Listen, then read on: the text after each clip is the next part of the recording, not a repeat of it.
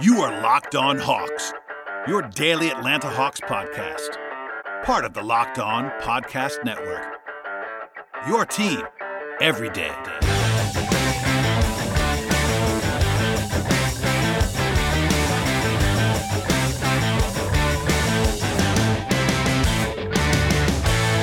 Hello, friends, and welcome to episode 645 of the Locked On Hawks podcast. I am your host, Brad Rowland, coming to you live from State Farm Arena, which would probably explain the audio quality here on a Saturday evening, but it was a lot of fun in the building tonight. The Hawks got a 103-99 victory over the Orlando Magic in a memorable way. Honestly, there's a lot of stuff that we'll go through in this game, but needless to say, a very, very good win for this Hawks team. Granted, they were only small underdogs against Orlando in this contest, about 2.5 points, depending on where you looked, but still playing at home in front of honestly a packed atmosphere and a good atmosphere, especially when compared to previous iterations of this crowd in the last couple of years. It was an awesome crowd, awesome atmosphere, and the Hawks get a win with some clutch play down the stretch. So you can't really ask for more than that, and plenty more to talk about, including, of course, the play of Trae Young. So we'll start at the top of this podcast, as we always do. If you're a new listener, welcome to the program, and we will go over kind of big picture stuff and the nitty-gritty in the first half of the podcast. Then after a short break, we'll go deeper into the individual players and the contest, kind of with a player-by-player breakdown of how things went. So welcome to the podcast, and at the top here, we will talk about the first quarter, which things opened up with Trae Young, and I also closed with Trae Young, which is kind of fitting in a lot of ways. Young actually went 4 for 4 for about 10 points in the first 4 minutes of this contest. The first two buckets of the game, actually, from Trae were both off ball screens from Alex Len. He was getting wherever he wanted to get against a quality defense. That was kind of a theme throughout the night, honestly, is that Trae did great work against a defense that is going to be a top 10 unit in the league, probably, in Orlando. In fact, Lloyd Pierce said that Jonathan Isaac is an all-league defender. I'm quoting him when saying that, and I can't disagree. They have a lot of length on this team. I have made fun of Orlando's roster construction at times in other mediums in my writing and stuff like that. I still believe that, but from a defensive perspective, this is a good defense, and the Hawks did enough to win in this game as a result of that. The first subs in this game were Jabari Parker, Kevin Huerter, and Bruno Fernando. They actually went back to the staggering of John Collins and Trae Young.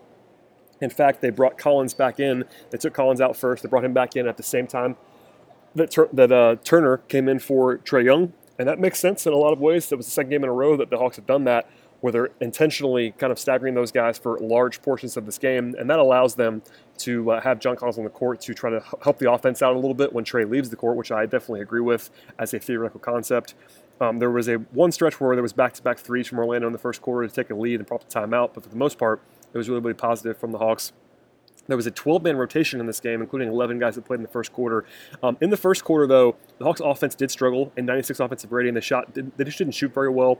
Nothing disastrous, but just did not really establish themselves offensively until later in the contest. Sort of as a wrinkle here, as a sidebar, the entire game was basically tight. There was one point in time when the Hawks pushed ahead, I guess, relatively comfortably, but for the most part, on a quarter-by-quarter basis, it was pretty narrow. No team winning any quarter by more than 5 points, and it was a lot of back and forth throughout this contest. I could probably do all the runs for you, but I'll save some of them for later.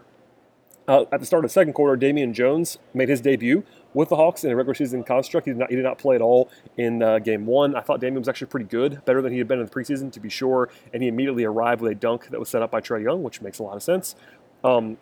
I have a feeling, and Lloyd Pierce was not asked this after the game, I have a feeling that this is probably intentional. I didn't see anything from Bruno Fernando in the first quarter that would have led me to believe that he was coming off the floor for any performance reasons. I think they probably just wanted to see Damian Jones. They played 12 guys as a result of that. There was a great moment from John Collins in the second quarter where he had a second and third effort to get a bucket at the rim. When he was probably fouled twice, he actually flexed after that, and that was probably rightly earned because he had just kind of did everything that he could possibly do to get the bucket in that particular circumstance. There was a good Jabari Parker stretch in the second quarter where he had a great play where he attacked the rim and finished through a couple of guys and through contact. Also contributed a steal on the defensive side of the ball. I thought Jabari played well. We'll come back to him later. Young came out with about 4 minutes to go, and in the second quarter, and Kevin Huerter was the primary ball handler during that time. They definitely rotated around, had a lot of different guys handling the ball when Trae left the court, but Young did play 36 minutes to lead the team. Again, that's going to be a theme throughout the season, I have a feeling, and they did okay when he left the floor in this game. Spoiler alert, Young was plus 14 in a 4-point win, so they lost by 10 in the 12 minutes. That's really bad. It's not. offensively, they just can't score, and we'll come back to that, of course, over and over again. But that is definitely going to be a regular theme in the future. The first field goal of Cam Reddish's career happened in the first half to give the Hawks their largest lead of the game at that point by 7 points. Reddish did finish with 3 field goals in this game, but he did not have a field goal in the opener, so that was his first field goal of his career. In the first half, the Hawks had a 107 offensive rating, which is actually better than they were for the full game, so I guess they had a better offensive quarter in the second quarter than any other time in this contest. Trey had 17.6 assists and 5 rebounds at the half. That is pretty impressive.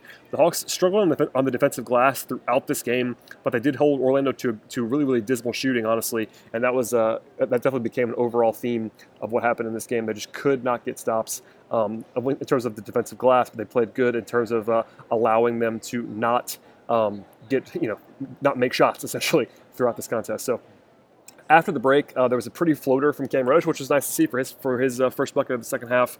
Young got a nice steal after playing the passing lane very well. Hit a pull-up 28-footer, which was I couldn't believe he made it, honestly. It's probably the worst shot he's taken in terms of just shot selection, but he made it, which is definitely something he's going to be doing every once in a while from even on very difficult shots like that. They put the Hawks up by 9, and at that point in time, that was probably the most comfortable lead they would have for quite some time. It was a 9-2 run with Trey being responsible for all 9 points, including the passing and the shooting that he would have.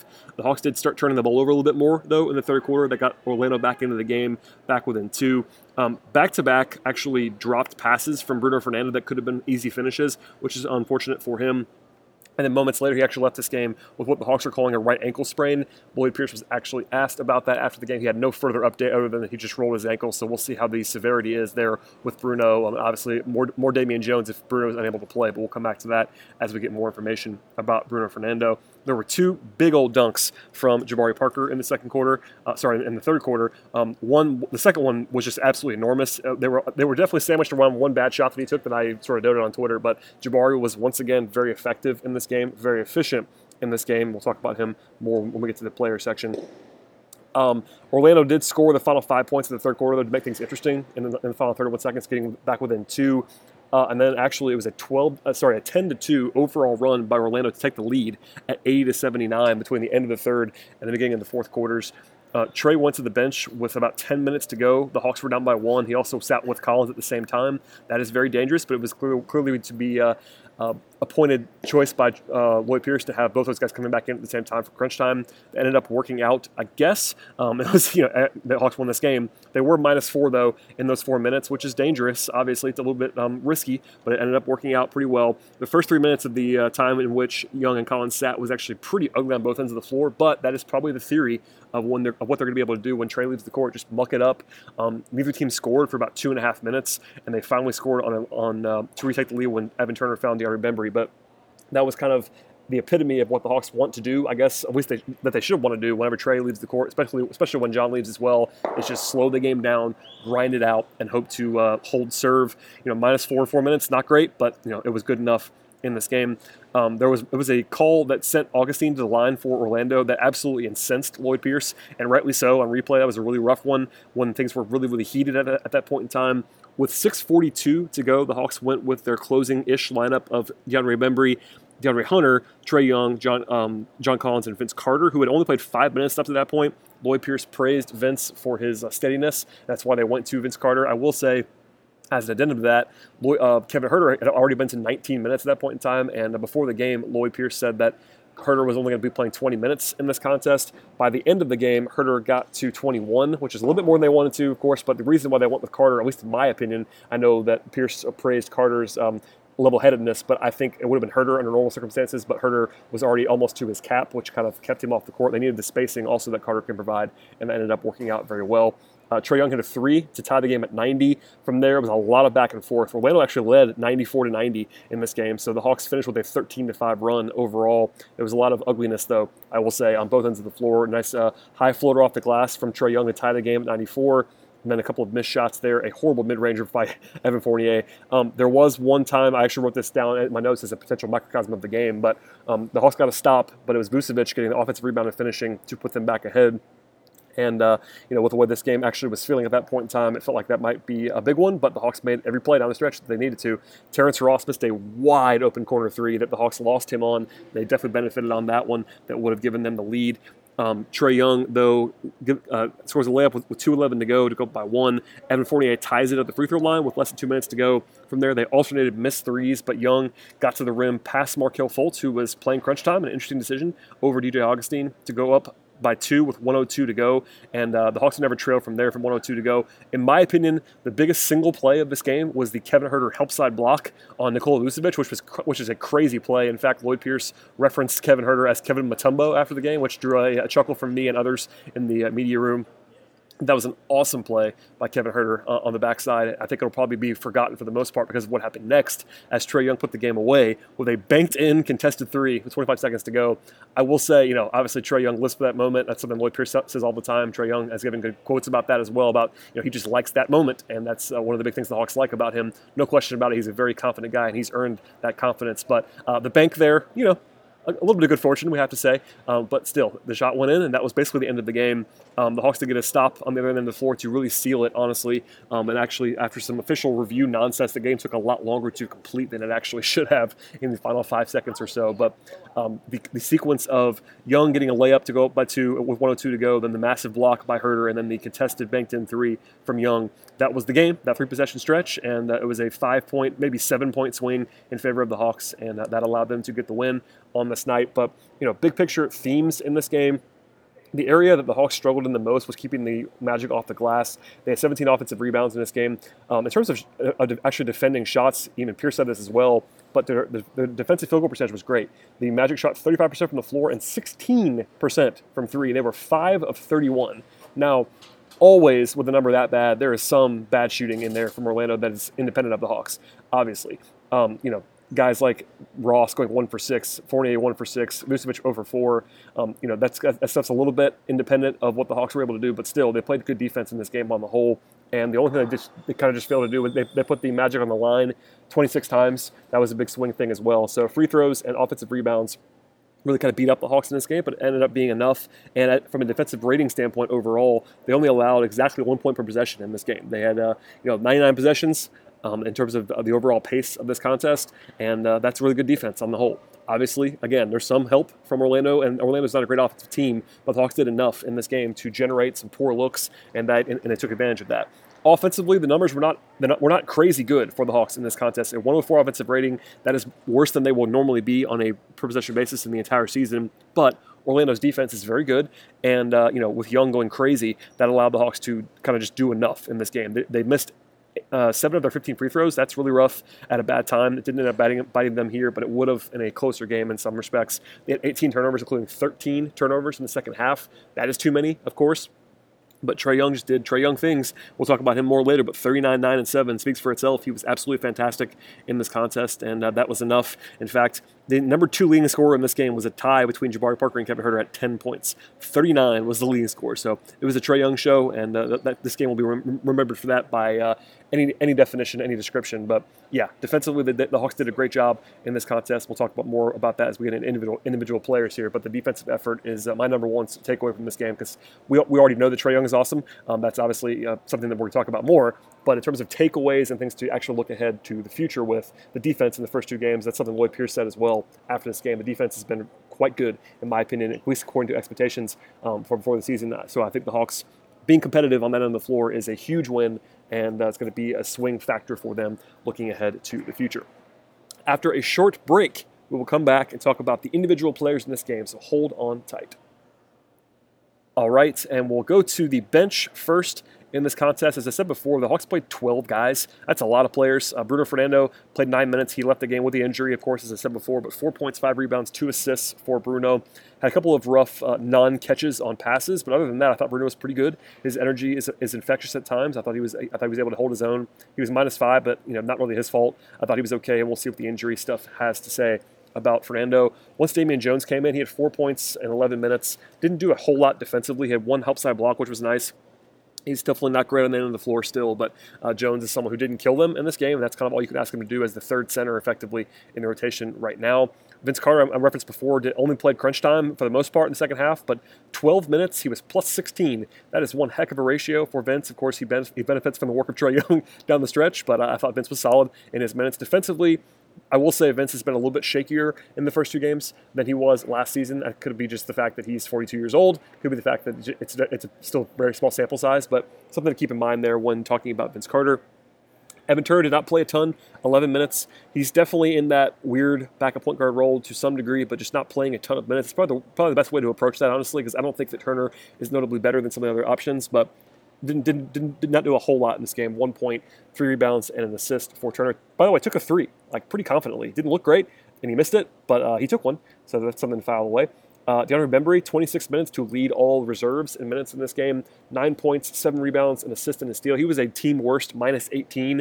I'm not sure you can attribute that to Bembry. I thought he was okay. The shooting was not great, but the defense is always there with DeAndre. He played very well defensively, made some plays, and I thought he just got the sort of the unlucky bounces that come with the plus minus and lineup stuff and all that. Finally, Jabari Parker, 10 points, 4 rebounds off the bench. He was not quite as big of a product in this game as he was in the opener, but still 18 minutes. Not a ton of deployment for him, that's probably okay. The Hawks in this kind of game didn't necessarily need Parker to be leaned on as much as he was in Detroit. He wasn't quite as good as he was in Detroit, but all things considered, a pretty solid effort and a couple of nice, much-needed offensive plays from Parker along the way. Finally, Kevin Huerter, 21 minutes off the bench. Again, narrowly exceeding his minutes limit in this game, but still right about where the Hawks had to have him. 10 points for Huerter, 4 assists, nice passes, 2 rebounds, hit 2 of 5 from 3, 3 of 7 from the floor. Had the monstrous block, which is definitely the play of the game. But aside from that, I thought Huerter just looked better in this game, looked more comfortable, more like himself. We'll see how much he can play in the future. The Hawks don't play again until Monday, so they have one more day off, but without travel. So we'll see how he is treated for Monday. But again, minutes limit went 15 in the opener to 20 tonight. It might be 20 again on Monday. We'll see how that is handled by the Hawks. But I thought Huerter looked more like Huerter, and that's a very, very good thing for this Hawks team. To the starters in this game, Alex Len, 20 minutes was definitely not a huge part of the contest, honestly. 3 points, 4 rebounds, an assist, and a block shot.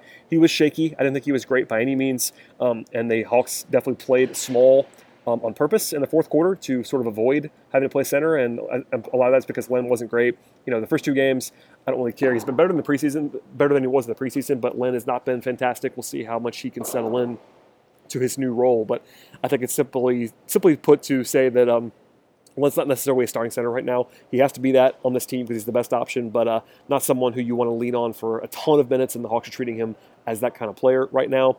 Cam Reddish, 23 minutes for him, 6 points, 3 rebounds, 3 of 9 from the floor, 0 of 3 from 3. The perimeter shooting has been shaky from Cam. It's still a small sample size, but something to monitor.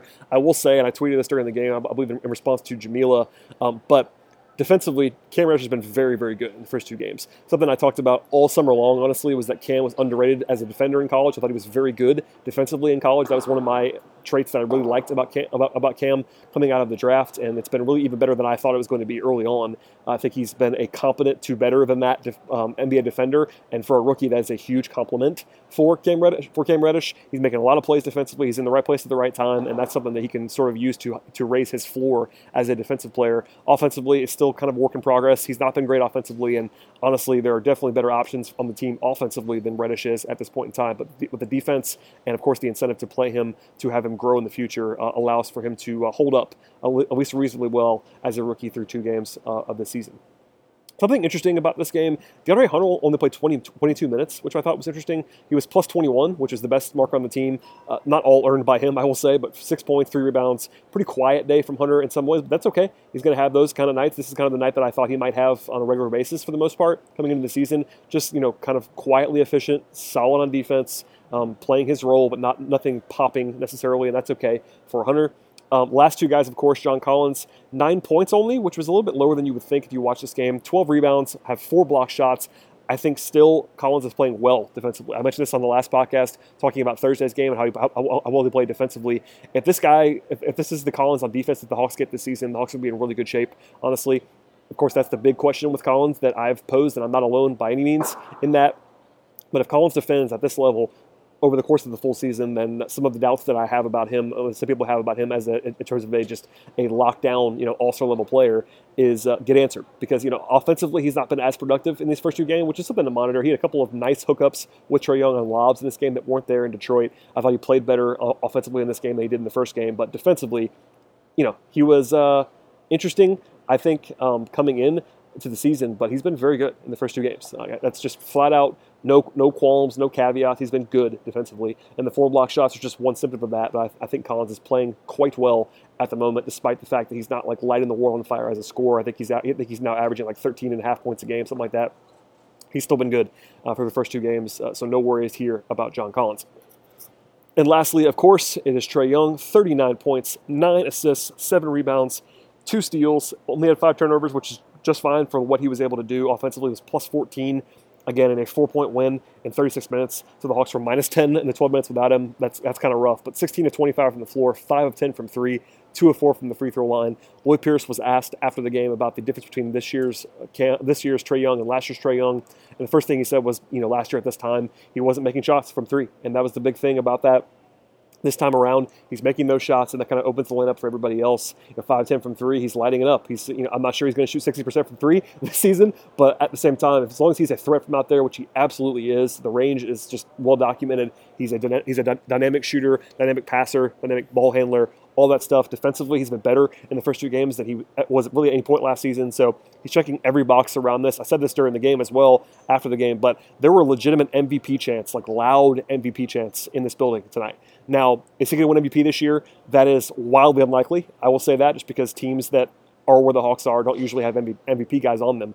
But he's playing at a ridiculous level right now. The first 2 games of the season, it's a small sample size, caveats, all that stuff. If this is the player Trae Young is now, he's going to be an all-star and he's going to be a deserved all-star. We'll see how we get there. At this point in time, it's not a slight on him to say that he's not going to be the MVP of the league this year. That's just kind of just realistic expectations for the team. But hearing that in Atlanta for a non-opposing player is just kind of crazy. I've covered this team for almost a decade now. That has never happened in my time, and before that I was a season ticket holder. That never happened then. You would get that stuff for LeBron or Kobe or Dwayne Wade or whoever in this building from casual fans or fans of the other team.